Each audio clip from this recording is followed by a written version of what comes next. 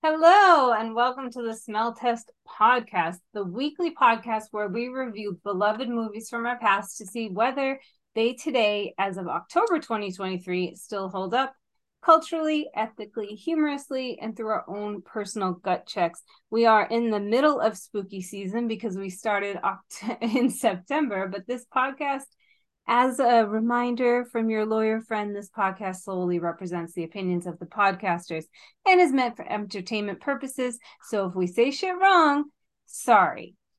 For me, I am Jessica Homer. I am an attorney, and my areas of interest are employment, ethics, and compliance. I also teach at the college and law school level and am a yoga instructor. I am 41 years old. And that's a little bit about me. Let me introduce you to my co-host, Diane. Well, first off, happy birthday month to Jess. Yay! 10 days till the birthday. Countdown begins. Woo! So, you are 41, you're about to be 42. But hi everybody, I'm Diane. As of right now, I'm 36 years old. I do a lot of stuff, but it could be best summed up as I study a lot and analyze a lot of things. Technically right now I'm a PhD student. We'll see how far I take You can this. do it. But so yeah, as of right now I'm 36. I was born in the year 1987, which puts me in 19 years younger than this film. And I'm just so excited. I have to say, we have a guest here. You can introduce Okay, well, he belongs to you, but I'll go him. ahead and say I'm excited because Jess's husband Eric is with us, and I don't get to see Eric that often, but he's like a nice accessory to Jess, I would say. I mean, I know y'all are married and stuff, but anyway, hi Eric. Well, Tell hello, the Diane. hello. And Tell I'm the Eric. I'm married to Jess. I'm a 49-year-old Gen Xer. I have an engineering degree, and that makes me very knowledgeable about everything. Everything that ever happened in the history of the world. It gives me You just know how credentials. the world works. Gives me credentials to, express my opinions on every matter. Yes, particularly social issues Of any variety. of any variety. Correct, correct. So That today we sounds are about right. talking about one of Eric's movies, the 1968 Night of the Living Dead. I'll set it up and then we're going to ask you why it's important. So Night of the Living Dead, first movie by George Romero, written by John Russo and George Romero, and Romero would go on to make all of the other Living Dead movies for a long time, as well as really important films like OJ, The Juice is Loose, also by George Romero. So a very low budget horror movie shot in Pittsburgh and then for one part Louisville, Kentucky. For sound effects today, we have dogs under us whining because our dogs never leave Eric's side. So that's going to be our sound effects for today. Much like this movie that had no music in it, just a low buzzing sound, the whole movie.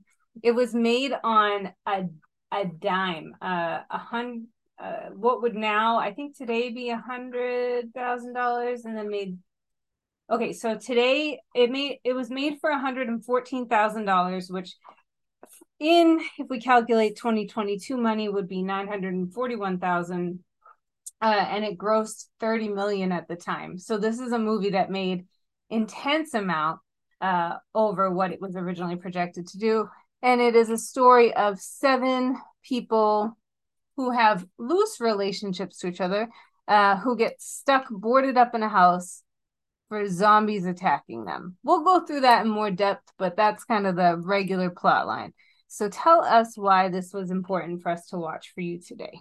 So first, I just wanted to say I'm a long time listener, first time caller. So I'm glad that y'all had me on the other air. day he came home and he was listening to something and I was like, "What are you listening to? Wait, was that me?" So he does actually listen. I was preparating.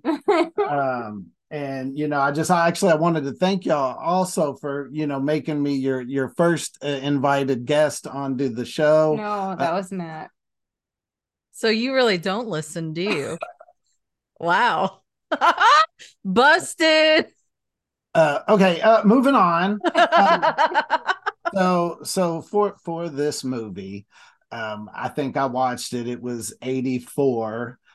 So I'd have been about 10 years old. By the time we watched this movie, we had already seen, the first three Friday the 13th movies. I'd already seen movies like Children Shouldn't Play with Dead Things, Don't Be Afraid of the Dark, Terror Train with Jamie Lee Curtis, some of the Halloween. So, the I had already seen a lot things that were a little more extreme than Night of the Living Dead. And It in was fairly color, tame right? by a lot of the standards of some of the movies I had seen coming up to it. Um, but it had a massive impact because it had a sequel that was Dawn of the Dead, which was always one of my favorite movies because when I watched that when I was like 13, that when they hem up in a mall, and it was always like, oh, that's so badass, hanging out in the mall, seeking shelter in the mall for the apocalypse. So that just always stuck with us as cool as shit. And then there was Return of the Living Dead, which kind of plays up as a semi sequel to Night of the Living Dead, where they play it all off. It's actually, there is a little bit of historical truth to Return of the Living Dead, because it happened in Louisville, Kentucky, but they did nuke the city in the 80s to prevent a zombie apocalypse as part of that follow-up movie. But for this specific movie, obviously the impact, the reason, part of the reason why I brought it up is y'all's movies in the past have kind of been lily white. And Wow. then when you're 50-50 when there was a person of color, whether or not they were performing some kind of brown face, Oh, yeah, or or actually a person of color. Yep. yeah. So in that vein, I actually had a lot of movies I was thinking about suggesting, and one of them was the 80s movie Soul Man. And in that, C. Thomas Howell, he takes a whole bunch of tannin pills to darken his skin color so that he can sneak in and get this college scholarship for African American. But he doesn't really play brownface because he's, it's a suntan. It's totally different. But it did ruin his career for a little bit. Okay. So he wouldn't have passed the smell test. So I thought so he already knew it wouldn't work. Yeah. So I opted for this one because it has an African American man who plays the central character, the hero, if you will. And realistically, in the story of 1968, his race plays no part at all in the storyline, other than he was the hero for the movie. But the ending obviously is the thing that you remember most about the movie. And that's the very ending, because 99% of it goes along, and then that very last couple seconds. All right, well, let's not get there yet. Yeah. Let's so setting up for the movie. Diane, have you ever seen this? Funny you ask. So Eric just listed a whole list of sequels to the film. Mm-hmm. I've seen a few of the sequels, but I've never seen the actual original film. So yeah. And I had never seen it. We didn't like I've said before, we didn't really watch a lot of horror movies when I was young, so except for my time at my neighbor's house. Yeah. I wasn't really part of it. So the movie and you were sorry? Oh, I was gonna say, and you were scared shitless, but yeah. Eric, do I have this right? So you were around 10-ish years old in Kentucky, and you also at this point had seen films that I would say are both in color, because this one is in black and white, and featured more gore and action than this film. Wow, the attention span you must have had. Correct. That is correct. Okay. All right, Jess. So what's the film about? So we start with a brother sister driving to put a memorial thing of flowers on their dad's grave. Johnny and Barbara. Johnny is a dick from stage 1 of the movie. They're driving to He's eccentric. they're driving to a cemetery, which is actually a cemetery that's close to your family's heart. Correct. So I'd always heard the very opening scene in the cemetery was filmed in Eastern Cemetery in Louisville, Kentucky. It's kind of right next to we have a huge world renowned cemetery, maybe not world renowned, but whatnot, Cave Hill Cemetery. And then there's a little parcel right next to it that's Eastern Cemetery, and it's pretty much just kind of open. And Eric's family's kind of dark. Like they would just go to walk around cemeteries. Yes, they often take trips to Cave Hill Cemetery. There's, Muhammad Ali's there. I think Colonel Sanders has him a little tribute there, and lots of other. It's a really nice cemetery. So the brother and sister are going to the cemetery for a dad that died quite a bit of time ago. They are young, in their 20s. She might not even be an adult yet. And they had to drive 3 hours to get to this cemetery where Johnny relentlessly mocks Barbara, but also spends quite a bit of time griping about daylight savings time. So continues to be a problem. I understand that part tracks today. And when they get to the cemetery, Johnny's making fun of Barbara a lot. He's teasing her. He's talking about the dead are coming back for you, and then lo and behold, the dead come back, and they're coming to get you, Barbara. And the first death of the movie is not a sad one because Johnny dies, so that was fine. And so we meet who we think is going to be the protagonist, and that's Barbara, where she escapes and is able to get herself into an abandoned house. You laughed a little bit. You have a feeling about that, Diane? I just have feelings about Barbara. Yeah.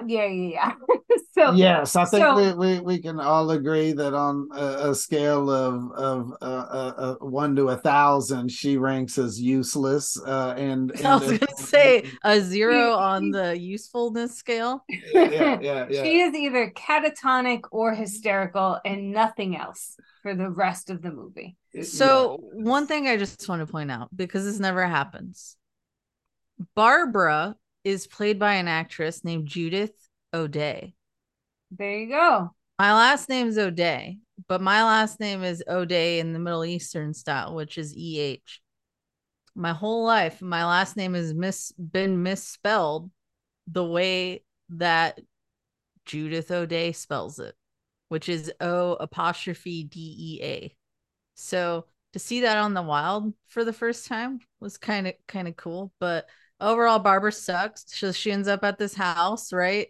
Yeah. And then just pretty quickly, our main character Ben comes in, and Ben is played by Dwayne Jones. So relevantly to cultural times, Dwayne Jones, this is the first time a Black protagonist happened in a horror film, but also one of the first times that happened in any kind of mainstream film. And it was interesting when I read about this because the Ramiro, when he talks about it, he says, that race didn't have anything to do with the casting. There's nothing in it about him being Black or white or any of those things. I picked the best actor that I could afford. Right. So that was his vibe through it. So I guess I want to launch the conversation before we get into the other characters, is the idea that Ben, Dwayne Jones, that he was cast because he was good, but that actor realized the racial implications, but the director just really lived like, yeah, he's the best one, and this isn't a racial commentary, but it turned out to be a huge one. So I thought that was interesting. Comments on that? No. Okay. Well, we'll continue. You're asking Eric. You're looking at Eric. Let's make that. I'm looking at both of you. Okay. So, I have thoughts. So, today, by the way, is the 55-year anniversary. Happy birthday, Night of the Living Dead. Today being October the 1st, 2023. Released on October the 1st. So we are recording this on the 55-year anniversary of this film. Nice. What else was happening in the year 1968? Martin Luther King Jr. was murdered. Mm-hmm. There's there's also the civil rights movement was really, strong around this time. So I think in a way, I feel like George Romero's saying, I just picked the best person for the job, which is true, And like in today's society, we border on saying that's like colorblind or like merit based or whatever. But in a way, back then, George Romero acting quote unquote colorblind and choosing someone who was good was actually allyship and really important for the revolutionary. time. Yeah. It was what? Yeah, it was revolutionary. And They so still don't do that today. Cast the best person, regardless of physical attributes. right. Right. And so it's interesting that because for him to get to a point where he can do that both legally and in a way where the film can possibly be marketed, that took a lot of work from a lot of people, right? Because at one point, this man was, black men were slaves in this country. So that even just marks, I think, a pivotal moment in cinema, right? Sure. Also, I really hate to break this to you, Eric, but according to Wikipedia, which is not a verified source. This does take place and was filmed in Pennsylvania. Yeah, I think it's filmed in Pittsburgh. It says mostly filmed around the Pittsburgh area, what I saw. So it That's why I at the last second I added clarifying remarks because I was not able to document the claim about Eastern Cemetery. So okay, it's called my heritage.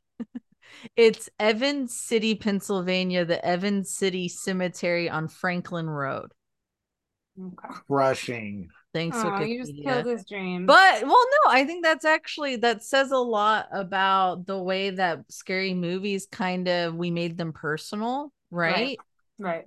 Because that is something that we can all recognize. We can all recognize the cemetery, and that's part of what makes it kind of creepy.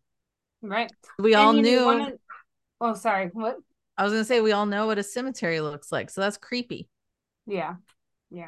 Well, and I think one of the other things that's interesting about the movie is because it was made on such short dollars, they did things that ended up also having pieces of social commentary. Like they weren't called zombies; they were called ghouls by the people, but they were kind of started a lot of the tropes for zombies, the flesh eating and those kind of things.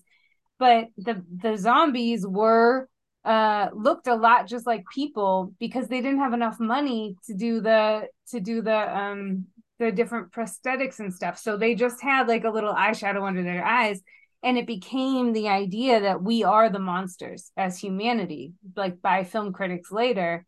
Where I don't know that was entirely his intent in his production. George Romero was very money focused. He did a lot because he didn't want studios to tell him what to do. So he would do the whole movie himself and then line up a distributor and do the production himself, so that he didn't have to worry about that kind of step in on the art. But he did do things pretty efficiently, for that time. But it ended up also kind of out of this low amount of money, something beautiful can happen, which we were just before we got on kind of having a talk about poverty in general. And while making a movie is not representative of poverty, there is that idealism that out of little can come a lot comes from this movie, right? On the back end, they made $30 million. They did okay. I mean, someone had to give them 100,000 to start. All right. Anyway, so after a little while of Barbara being hysterical and then trying to talk her through it, we eventually learn that 5 people are in the basement. And those 5 people are Harry and Helen Cooper and their daughter Karen. Those are the only people with last names, which adds in that, the dogs are going to be, but adds in that class element, right, already, because the only people who were granted last names, even in the screenplay, were the Coopers. So, and then also Tom and Judy, who were a young some scenes call them teenagers, sometimes call them early 20s couple that had all made it to this one location. So Ben came because he saw that there was a gas pump there. And so that's why he parked at the farmhouse. And then Harry and Helen and Karen were there because their car got flipped by the zombies and they ran there over a mile. So they're all, now we know that they're all in the house, and they were bunkering in the basement while they waited and heard all the noises above. So the impact about this movie to me is that you said it creates some of the zombie tropes. I'd say it's the zombie canon that we use today. It's one of the first where you have the flesh eating zombies. It's one of the first where it shows the bullet to the brain or severing the stem to kill them. And then it's one of the first that shows the bite that infects them and turns them, even if it doesn't kill you, with the little girl and the scene there. So it sets a lot of the things that really haven't changed in a lot of the zombie movies ever since. Return of the Living Dead introduced the eaten brains specifically, and it introduced the fast zombies, but this was the slow zombie, the lumbering. Didn't call them zombies at all. Once or twice referenced them as ghouls, cadavers, and then just mentioned them as being like attacking and biting flesh. right. Yeah, So- and that's a good point. So I was watching this.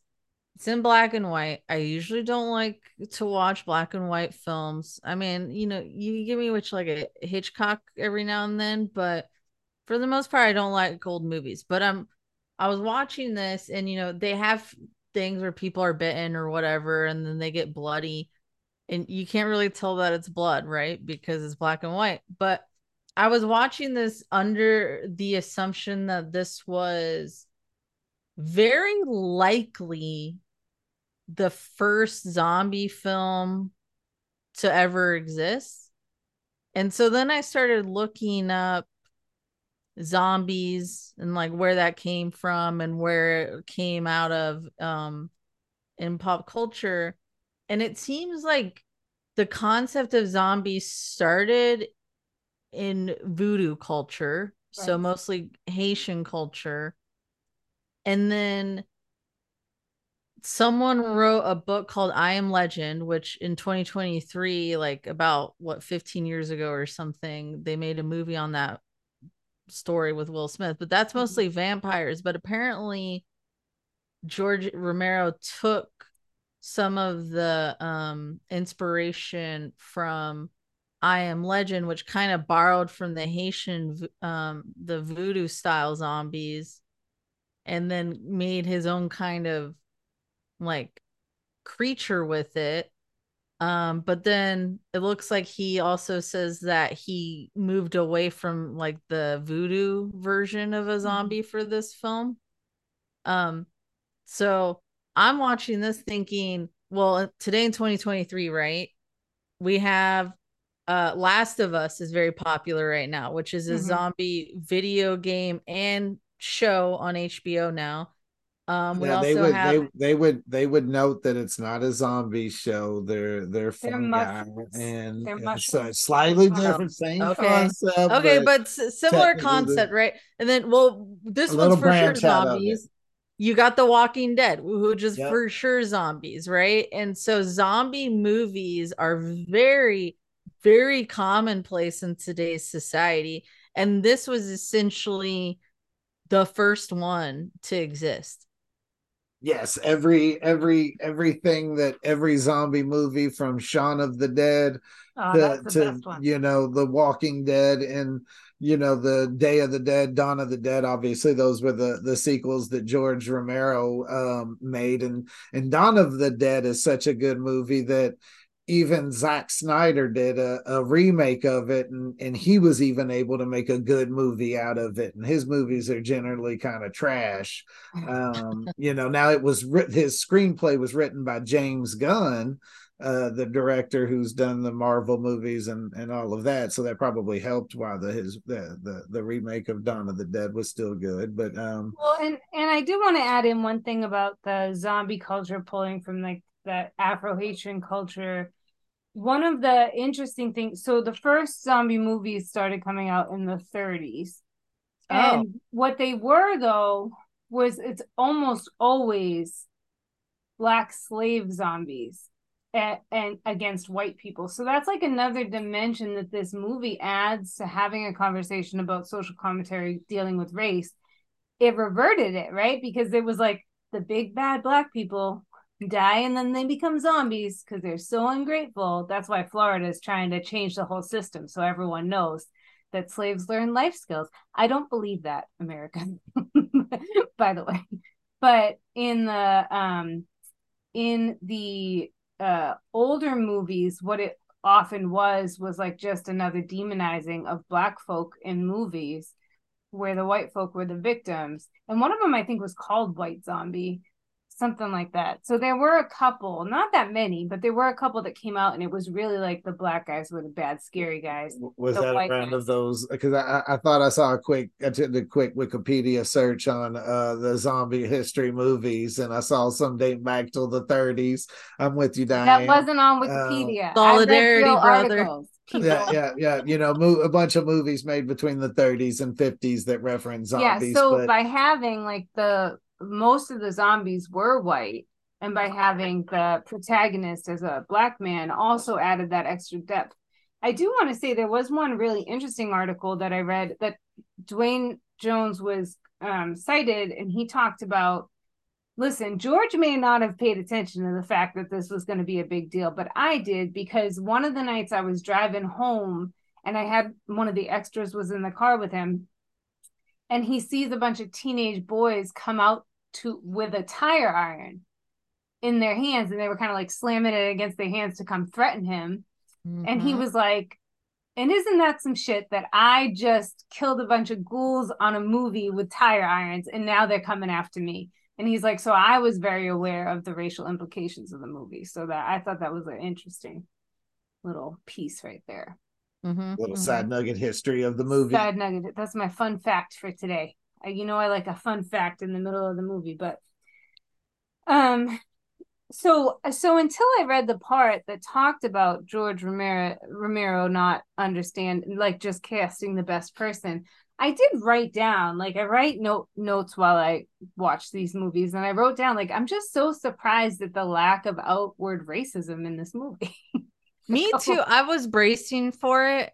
I was bracing for hard R's. Harry Cooper, Harry Cooper was a fucking racist. They just didn't say it. But essentially it turns into, so like all these films, right? These like, I would call like zombie survival type films. They always kind of end up or coalesce into a scene where you got a few different people who got to that location by different means, and then it ends up being like a power play between like two alphas and whatever, and then someone dies, usually a vulnerable person like a kid or an old person, and so that starts to play out. This movie itself is like 90 minutes, right? I would say the first 30-ish minutes is spent with like Barbara just fucking with Ben's character providing 100% of the laying out the storyline and giving you like every fact. Yeah, he's doing the play-by-play, explaining to her and explaining to us what's going on. And, like he gave so much exposition because Barbara, aka Judith O'Dea, was not helping him. So Ben is like looking around and he's like, so I heard on the radio that blank, or we got it. He's like, we got to board shit up. And he's like, he's essentially begging Barbara for her help. Please help me. Please. And then she's just go like, find a stick. She finds this little tiny stick that was like a ruler. Like, and she's like, so Judith O'Dea, this actress she's essentially supposed to be like in shock. Right. And so she's just like roaming around. But I just kept thinking, this is like an annoying drunk person. We've all dealt with someone who's been annoying and drunk or too stoned, who like, she was like looking at nails, this box of nails, and like staring at them and stuff, just being totally fucking useless. And he's like trying to hustle. And he's showing really impressive survival skills. But then, so eventually, then they figure out there's other people there, and it starts to become a, how are we going to get out of this thing? How are we going to survive? And basically, Harry comes up and is like talking shit. Yes. He's talking shit. He's trying to take over. He's talking shit on Ben, saying Ben didn't hammer the nail, like he didn't barricade them safely enough. And then complaining that there were too many holes, but also he couldn't see out of the windows. So what were the purpose of even having windows? Back and forth the whole time. Yeah. And so he's just complaining all the way. And I couldn't help but think, because Barbara was also white, I couldn't help but think throughout this film how this was just like such an example. Racism wasn't mentioned, right? But we did have the black man doing a lot of the labor, physical labor, 0% of appreciation. Physical labor. He did the whole house before the Coopers, or the Coopers even popped up. Yes, they heard the whole thing, and he was like, "Y'all heard a girl scream, and you weren't even going to help her." And they're like, "Nope." Well, it was the first two up were Harry and Tom, and then informed them that there were others downstairs, and the others stayed downstairs because the little girl Karen was hurt or ill, and it was the mother and Judy downstairs, and of course, once you meet everybody, Harry's the shit, and he's trying to sow the seeds of discontent, and he's trying to get everybody down into the cellar and lock themselves in. And of course, Ben's like, "Well, that's dumb. We have no way out of the cellar, and it's the cellar's a last resort, but it's not the first place you go. Maybe they hadn't read Lord of the Rings, and they didn't know you retreat to Helm's Deep at the end. You don't go first." I don't get that reference. Me neither. But oh gosh. So well, I don't even know what that note that I wrote, German Shepherd to find a black guy in the city. What's that about? I would assume that has to do with the cops clearing the neighborhood at the end. So at the same time where they're all figuring out, we also learn that Sheriff McClend, played by George Costanza, is on kind of this zombie hunting mission. So we have this very goodbye and good luck style news reporter who was coming in reporting. They had access to a radio in the house, so the seven had the access to the radio in the house. And then they have a cop that has figured out things like, if you put a bullet in their head, then they die. If you can't put a bullet in their head, then you can bash them up and then light them on fire because they go up real quick. So those are two kind of like parallel storylines that are happening at the same time. And then as they're internally battling on where they hole up in the basement or upstairs, they hear that survivors are going into town and meeting at a safe house. They realize they have a vehicle, but there's no gas, but there is a pump out back. And Tom knows how to work the pump. So he decides him and Ben, Tom the young guy and Ben, are going to go out and figure it out. Yeah. And then Tom's girlfriend jumps in the car. And they do find a key in the basement. Yeah. For the pump. So related to the two parallel storylines that you're talking about. So there's radio / TV that, like, a lot of this is shown on a TV screen. And so it's showing both the local and the national response. And I, as someone who studies public affairs, policy, I was very struck by a few things. I was struck at the level of coordination that existed between federal and local. So you all are talking about the shelter. Yeah, they were able to activate shelters very quickly. That's true. The reporter is in Washington, D.C. at the Capitol building, like talking to people, and they're figuring out the cause. They're figuring out what to do. They're giving so much advice. They're saying the government, the military says to do this, to do this, to do this. Very clear. And you know what? The people who were watching and, listening believed them, like, trusted government, trusted that guidance. Part could. Like, that was a fucking dream. I'm just thinking, like, every organization has an emergency response manager. some made up title now because they're afraid of things, and there's no clarity. There's no No. point in that. There are a ton of people who do that job now, whether You can qualified have or the unqualified. clearest of plans and Yeah, it can still all go to shit. That's the whole thing with ethics, is like you right, can try to be rational and say this is how we're going to do something, but once you're in the shit, you don't know. You don't know how you would act. And so this was a very, I would say, rational response. It was a right, very good coordinated response and people believed them. So then the primary like goal of the film starts to be like, let's get to the shelter because the government has like essentially figured this out for us. right, right. And in that sense, that portion of the movie definitely has not held up to the modern time. That's a question we talk You about at the know, end. That's how you know I this know, man does not yes. Fast listen to the forwarding, podcast. Eric. You know, but I mean the yeah, so that's a very valid point. And as you said I didn't think of it while watching the movie, but in retrospect it's like, yes, Yeah. there was a very everybody worked together. There They was were a like, we're really going to quick stay on the response. news 24/7, give you up to the minute updates. That was, yeah, that was very fair. And you We could have instantly experts who see. are figuring it out and Yep. they're giving you expert advice as quickly as they can, you know? And so I mean that still happens, right? But you know, with COVID, we were getting constant updates of what they're figuring out and the development of medication and vaccines for it. Mm-hmm. But the other half of that is that you have to have people who trust and support the legitimacy of the government in doing those things. And we don't have that as much today. No, for sure. So Tom, Ben, and then Judy also joins to go out to the truck. And it doesn't work out so well.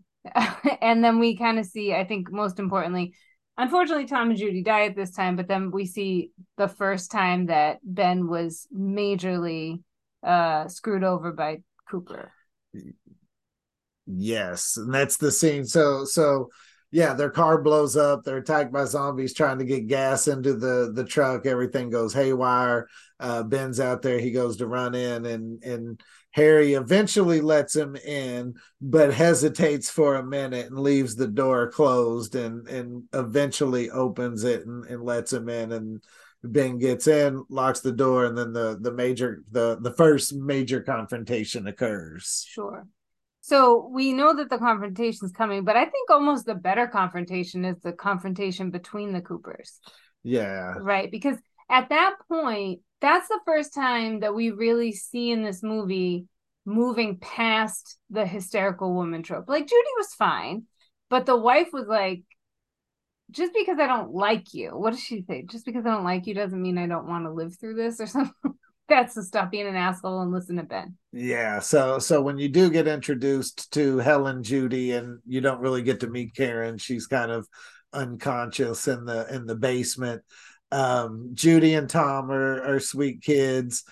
Helen and Harry are on the verge of divorce. It seems they sleep in another room, and he's kind of a cunt, and she's just kind of done with it, and she voices her opinion strongly.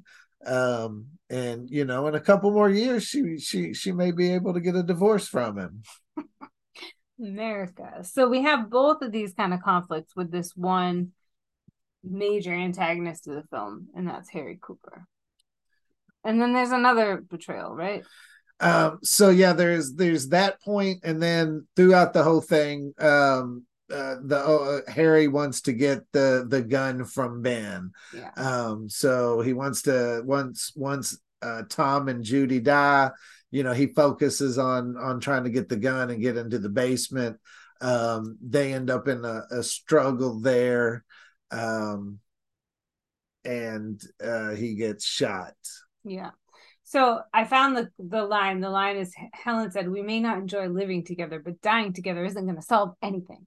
And I was like, thank God. I needed that moment in the film because I was so frustrated. Barbara had me so mad. Like I was mad the second I started watching the movie because she was so hysterical, and I was like, God damn, can there for a half a second she ran, she got herself to safety, and then she just collapsed and stopped, and I was like, can't we just have one moment of not a hysterical or useless woman? And that I was like, thank you, Helen. I needed you for my soul.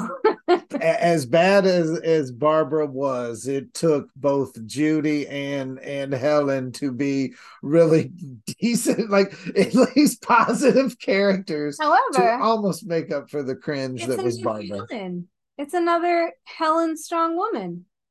But Buffy played Helen, right? Wasn't that her name? And Yeah. isn't that the Yeah. name? Sarah Michelle Gellar's character, and I Know What You Did Last Summer, was Yeah. named Yeah. Helen. All right. Before we get to like the big kind of bad that we'll talk about in a second, is there anything else we want to talk about from the movie? So that the scene ends up happening where the doors break in. Wait, I said before we synopsize the movie. Okay, so I can't really recall the sequencing on the shooting, the reveal of Karen, and then the return of Johnny. So okay, hold take it away. Well, is there anything else, any other parts of it that are significant, you think? No, Okay. I think we've covered it. So we have a couple things go on in some kind of sequence.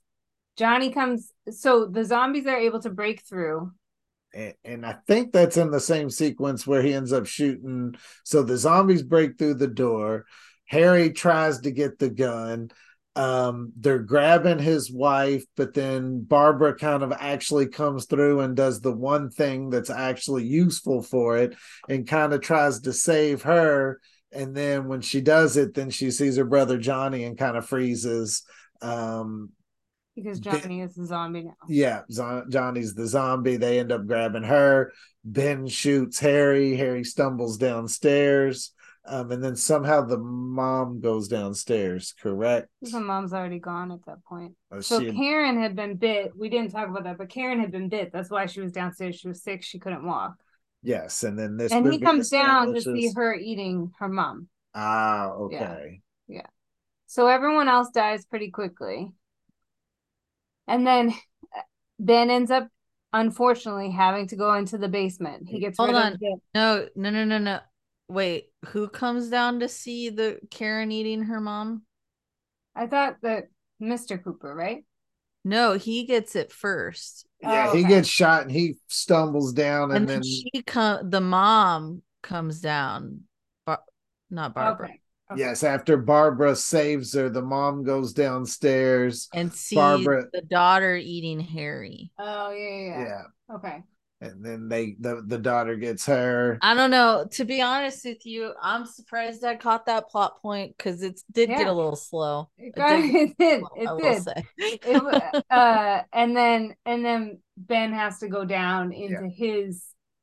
People made a lot of references to Get Out when he goes into the sunken place, kind of like idea that he, even though he avoided the basement for so long, that did end up being his kind of place of last resort. Which was always the intent of it. You only go into the basement when you've lost your line of defense at the door because you control your destiny on the first floor. In the basement, you don't. So he gets into the basement, seals the door up, shoots the little girl, shoots the dad, and then the mom starts to turn and he shoots her. And then he holds up in the basement until the morning comes as the zombies have, or the critters have, the cadavers have taken over the first floor. He waits in the basement to fight or die. And so one important plot point that we don't want to miss is that when they were describing these zombies, ghouls, whatever we're calling them, they describe them as things that look like people but act like animals, which I think then becomes very relevant to the reason why me and my husband got in a huge fight this fucking week when he made me watch this movie. Okay, so all I've been seeing there's been like these things on Facebook lately or Instagram or whatever that was like LL Cool J was the first Black man to ever make it all the way. Can I tell this part of it? Because I want to say this. So listen to this, Diane.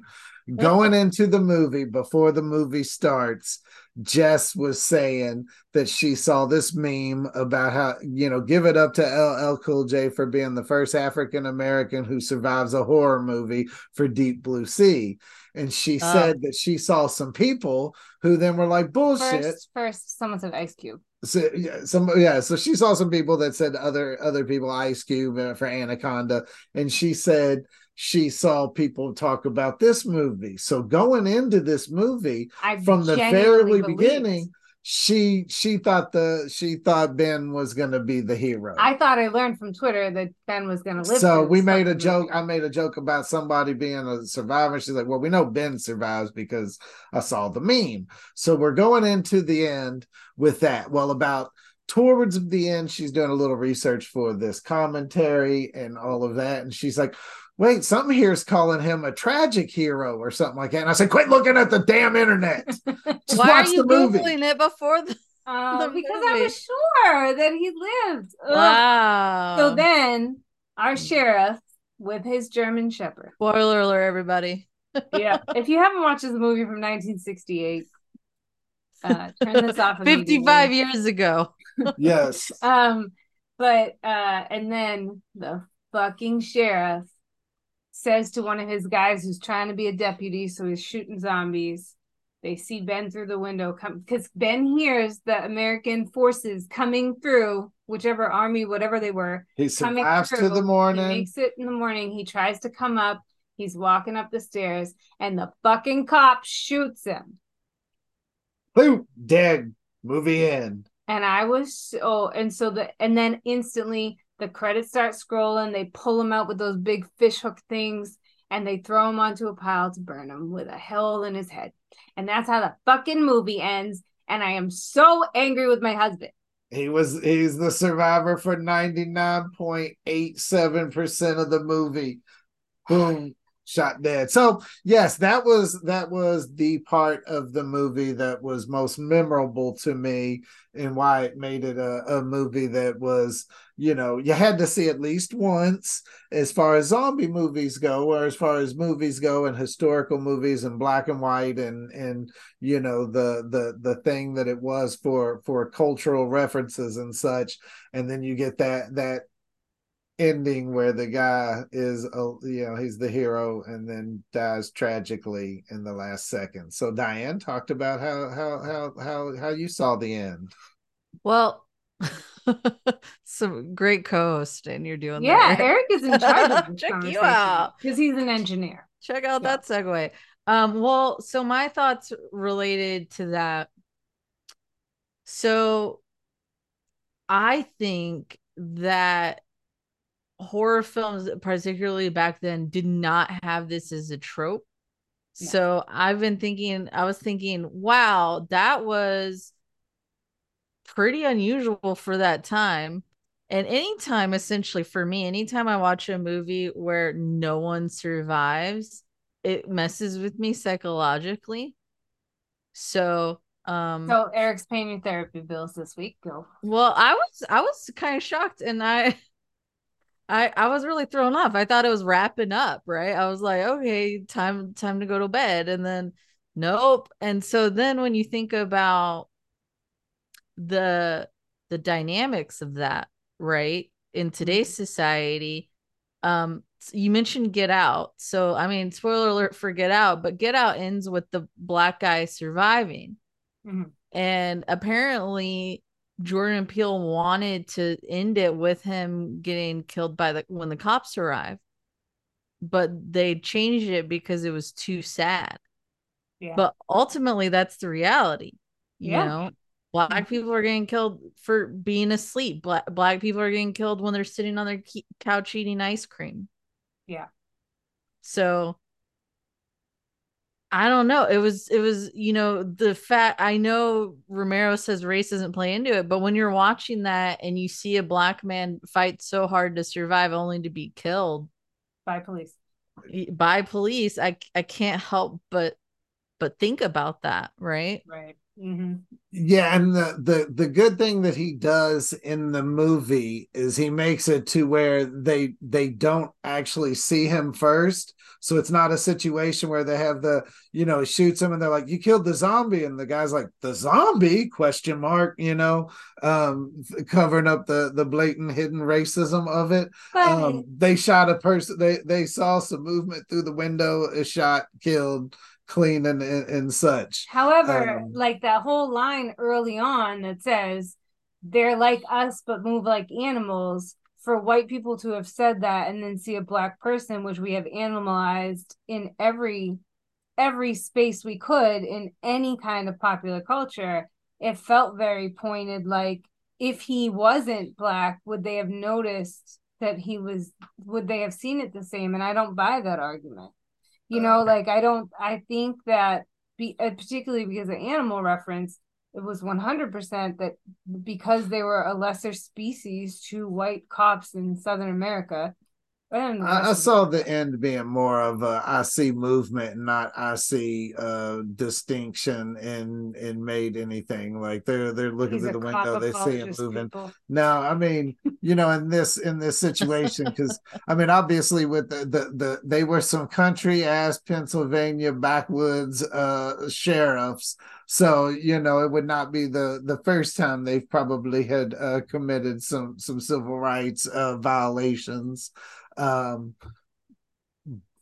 but in the scene, but it was still a brutal ending of the movie. The hero, they tried to do a remake of this one in the 90s, and I had a lot of so I'd seen this movie and then I saw the remake, so I hadn't seen either of them since then. So when I was watching this one, there were a couple points in this movie that I was misremembering from the 90s remake version. So I didn't remember him shooting Harry and Harry going into the basement. I remember Harry going into the basement and locking it first, and saving himself, and then his daughter having turned and she eats him after he betrayed everybody.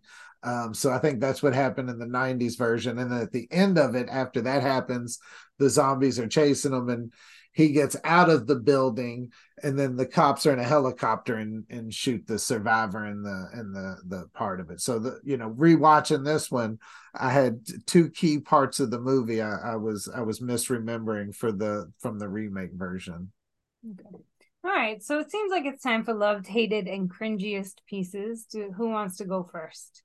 Well, I'll go first since I am the guest first. of honor, Yeah. And the man. So, I mean, I do. The white Gen X man. There's a white Gen X man in the room, people. Everyone silence up. Everyone exactly. Shut the fuck up. He has something to say. I'll do the summarization for all of us. So I'm going to start with the hated and cringiest part because I think they both coincide, which is the Barbara, the acting, the role, the cringe trope of the just completely fucking useless character. It was painful dragging through at least 45 minutes with her leading the role or being the primary other person. Luckily Ben carried it all. Johnny did a poor job of carrying his scenes with Barbara, and but that was the part that hurt the most to rewatch. And I still love that the ending held up. I mean, it's a painful gut punch of an ending, and going into it, literally just thought he was going to live the whole movie seeing thing, and then she read that, oh wait, something happens to him. It says he's a tragic hero, so she knew something bad was happening, and the movie was about to end, and it was summing up, and she still wasn't expecting him to get shot at the end on the zombie sweep. So it still holds up. That's the next question. He really doesn't listen. Loved it, hated it, cringiest. Okay, then so we talk about if it holds up. That's what I loved about Jesus Christ. Okay, Diane, do you have one? I get all my opinions out at once. So I would say the the cringiest part for me was a moment where Ben just straight up fucking punches Barbara. I don't know why I'm laughing. She was annoying as shit. But it was like super cringe. Um, just to see that kind of violence. But on the flip side, the I have some roots in Oklahoma, and the Greenwood Massacre, which is also known as the Tulsa Race Massacre, started because a man touched a white woman. So in a way, it's kind of progress, I guess. But my least favorite aspect of the film is also my favorite aspect of the film, which is the fact that they had so this was made at a time when a lot of the people who were pretending to be zombies didn't know how to be a zombie. And I just it kind of took me out a few times because, in contemporary society, we have a very specific image in our mind of what a zombie is. And these zombies had dexterity. They were moving around in certain ways. They had they got all awareness their meat. sometimes. The meat that they were eating was all like a butcher gave them end of the night ham. That's what they were eating. So to me, it was both funny and it kept taking me out because I was like, I know zombies a little better than this now. But yeah. And I would say though the thing about it, and that's, but you can't remake it because it's like the 68 original. So you have to watch this one and not the remake where the zombies are better and all that, because this is one that carries the emotional gut punch ending that really catches you. That black and white portion. And so my cringiest was everything that Johnny did in the beginning of the movie. I couldn't coming to get you, Barbara. But it was like he was just so whiny and he wouldn't stop bitching, and he's like, and he wore driving gloves. She's like, you slept too, and he was mad there wasn't candy, and she's like, you overslept, and he's like, because of daylight savings, but it's still, they were driving in the dark, so how long did you sleep? Shut the fuck up. They were just like little brats. And then he's like, we don't even remember the man, this is stupid. And she's trying to pray, and he's like, that's for church. You don't go to church, Johnny. What are you talking about? And it was like, but so their interaction and the hated part, the visceral hated part was the ending. But I also appreciate why that's so impactful. I was just so mad because I really was mad. Really was so angry at my husband that day. The part that I love is that I love that regardless of the intentionality of the conversation that this movie brought up, there were so many pieces to it that had so much relevance even today to talk about, right? Like the reality of cops shooting the black guy and making him seem like a bad, I mean, like if we think about even, back Trayvon Martin, like he's a scary person because he's black and he's in a hoodie, but he was like a kid and he was running away, you know what I mean? Like had those things that the site, I don't buy that wouldn't have been part of the plot point or didn't extend the plot point because he was black, so those parts that like really make you have these conversations still existing 55 years later, for better or worse that they still exist 55 years later. I do like how much this movie really did make me think, even though I think today's zombie movies are just action. Like there's not as much like meaningfulness to them anymore because we're used to them. So I do like that part. All right. So does it hold up? Does it pass the smell test? Do you want me to start since I've already said it 3 times through the whole thing? So we'll discuss that. I think from a movie standpoint, the ending still holds up from an ending shocking point. It's a movie in 68 where you have both an African American actor who plays the lead hero role, and race doesn't play any part at all in any conversation of the movie. He just happens to be the guy who is there and is the hero of the group. And in that point, it's still kind of it holds up. Yes, it we're in 2023, and the sight of the black police officers shooting the guy mistakenly holds up historically. So all in all, it's a very movie that is just wraps it all up, and I think it hits on a lot of cylinders. So yes, it passes the smell test. Diane. Yeah, I think it does pass the smell test. I also just want to make a few other points about this film. It's our second film that we're featuring that's in the Library of Congress. Yay! So so it this is and Fast Times at Ridgemont High. Fast Times at Ridgemont High. Why not?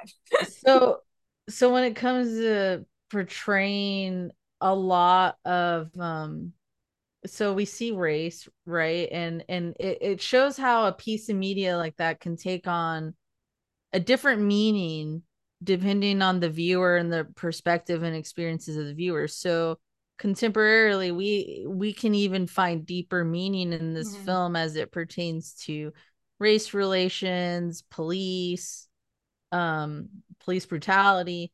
We can look at this film differently because unfortunately the culture we have today.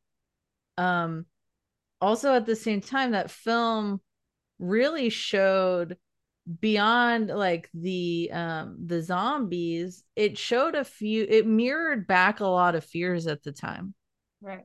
So when they were talking about the zombies, they also mentioned that they suspected that like an airborne like radiations, like some kind of airborne substance was causing it. So, which kind of mirrors the fear that was around the Cold War, right? I think. Yeah. I'm not a historian, but it's fascinating to me how it also mirrored a lot of what Americans were really concerned with at the time. A lot of people did have fallout shelters. A lot of people were prepared to go into basements. Why? Because everyone was scared of atomic bombs and nuclear bombs. So, which I think might be the same thing. But anyway, what do you think, Jess? You're looking that up. Yeah, well, I was looking. I mean, yeah. So I was looking up the Cuban Missile Crisis in and of itself, but 60 that was 62. So 68 would have still been still that era. been, Yeah, yeah. You would have definitely been in that time frame. And I wonder if like so first. I don't think it was the most entertaining movie. I don't know that you can see that he spent less than $1 million making the movie. $114,000. Oh yeah, he spent $114,000. So to that point, there were parts that were a little slow. There was a lot of yelling. So like, if I liked the movie, I like the ideas that the movie brought forward. I will not watch it again because I thought it was a little boring. It felt a lot longer than 90 whatever minutes. I'd only ever watched it once. Fair. However, I do think that it's, okay, so when we talk about like the Constitution, for example, we talk about this idea of it being like a living document and that like it's supposed to, damn the originalists, right? It's supposed to, the whole point of it is supposed to be is something that we adapt as society moves forward, as technology moves forward, all those pieces. In the same light, I can see someone watching this movie in whatever social context in the next 50 years and find identifying markers with it. Hopefully it won't be like police shooting Black people in 50 years in America, but we've taken a long time to get not very far, so maybe. But I do think that there are spaces, how we treat women, how we look at women, how we treat Black folks, how we power struggle if we think that we're more important than everyone else. Like there's so many different pieces like that. Like the young optimism of Tom to be the first person in that group to die, like those all have some spaces that really I think will resonate for a very long time. Whether they're good parts of it or bad parts of it, I think there's some resonance to the story that it does pass the smell test because right now it's not so far off the mark. And it really gives a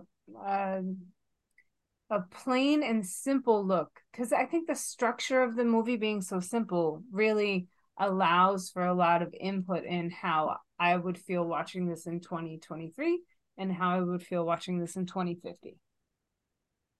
It's a pretty iconic film. So I think for those reasons, that's why it passes. Yeah. The episode's about to end, but I never found the time to work this in. But you mentioned, Eric, you were mentioning the sequels. And so like the sequels are interesting to me because they happen during different decades. So you can kind of see how makeup has advanced, how special effects have advanced, how the conception of what a zombie is starts to get more developed. But you mentioned in particular Day of the Dead.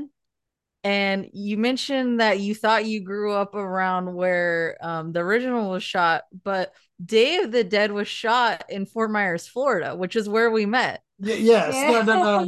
That's our. It was the Night of the Living Dead scene was I thought was filmed in Louisville, but No, then one of them nuked it. and then later on in Return of the Living Dead is when they say they got to drop a nuke on Louisville, Kentucky. They make a direct shout out. So in Day of the Dead, yes, downtown Fort Myers is used, and so Fort Myers used to do. I think you all hadn't lived there yet when it ended, but they used to have something called Zombie Con every year around this time, where everyone would gather downtown, dress up as zombies, walk around like zombies. Is that why they do it in Louisville? They do it in Louisville. They do a zombie walks in Louisville as well. Fun. We did a ghost tour in Fort Myers Beach one of those nights, and somebody was talking about them filming the Day of the Dead down there. Mm-hmm. But I would also say before we go, I was going to chat with you about Nightmare on Elm Street, since you seem to bring up Nightmare on Elm Street, and in particular Nightmare on Elm Street 2. So, just for reference, Nightmare on Elm Street 2 is where Freddy starts kind of getting more of his personality and starts becoming the talkative guy. That's where he's trying to get into the real world through Jesse's body. It's not as good, but then the third one's when is probably the best of the Nightmare on Elm Street, and that's the Dream Warriors with Patricia Arquette's in that one. Have you seen that one? I've seen all of them. Okay. Of course, we'll get into my obsession with Freddy Krueger, but you're right in that characters, like even just in like the Nightmare on Elm Street franchise or the Halloween franchise, those monsters develop personalities and become more and more complex, right? Yeah. So in theory, with the story of Freddy Krueger, by later on, when he's all the personality and everybody's loving Freddy Krueger, at the end of the day, you're like, man, that child predator, rapist, and murderer, he's got some funny jokes. All of our yeah. Anyway, on that note, we are going to cover that. We've just fucked up our next schedule. I appreciate you. But and for real, that is a great point. So to that point, next week we're gonna get into the original Nightmare on Elm Street, because that's one of my favorites, and so we'll get thanks for the I strongly encourage trailer on that one. Movies for you. Yeah, he's a horror fan. He doesn't know because he doesn't listen to the podcast. Yeah, she's a super horror fan. Have you ever seen Silent Night, Deadly Night Part 2?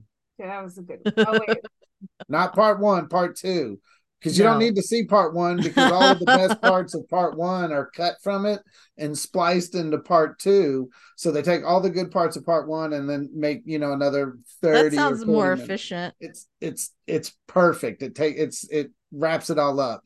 And then Texas Chainsaw Massacre Part 2 is the best movie ever. I think the Part 2 are, cool. Huh? Yeah, you don't need to see the first one to really enjoy the first one. Month or the something. Second one. We're gonna have to do a sequels month, and we still have to do our John Cusack as an incel inspiration. And I got Better Off Dead. If you've never seen that John Cusack movie, I was gonna make her watch it. Well, Jess, any other announcements before we close out? Oh, you can find us on Instagram at the Smell Test Podcast, and we are on Gmail at smelltestpodcast@gmail.com. Please let us know if you have a movie you'd like us to talk about, and we look forward to hearing from you soon. All right, take care, everybody. And if y'all want me back, send emails to Jess. Okay. Thanks. All right, bye. Bye.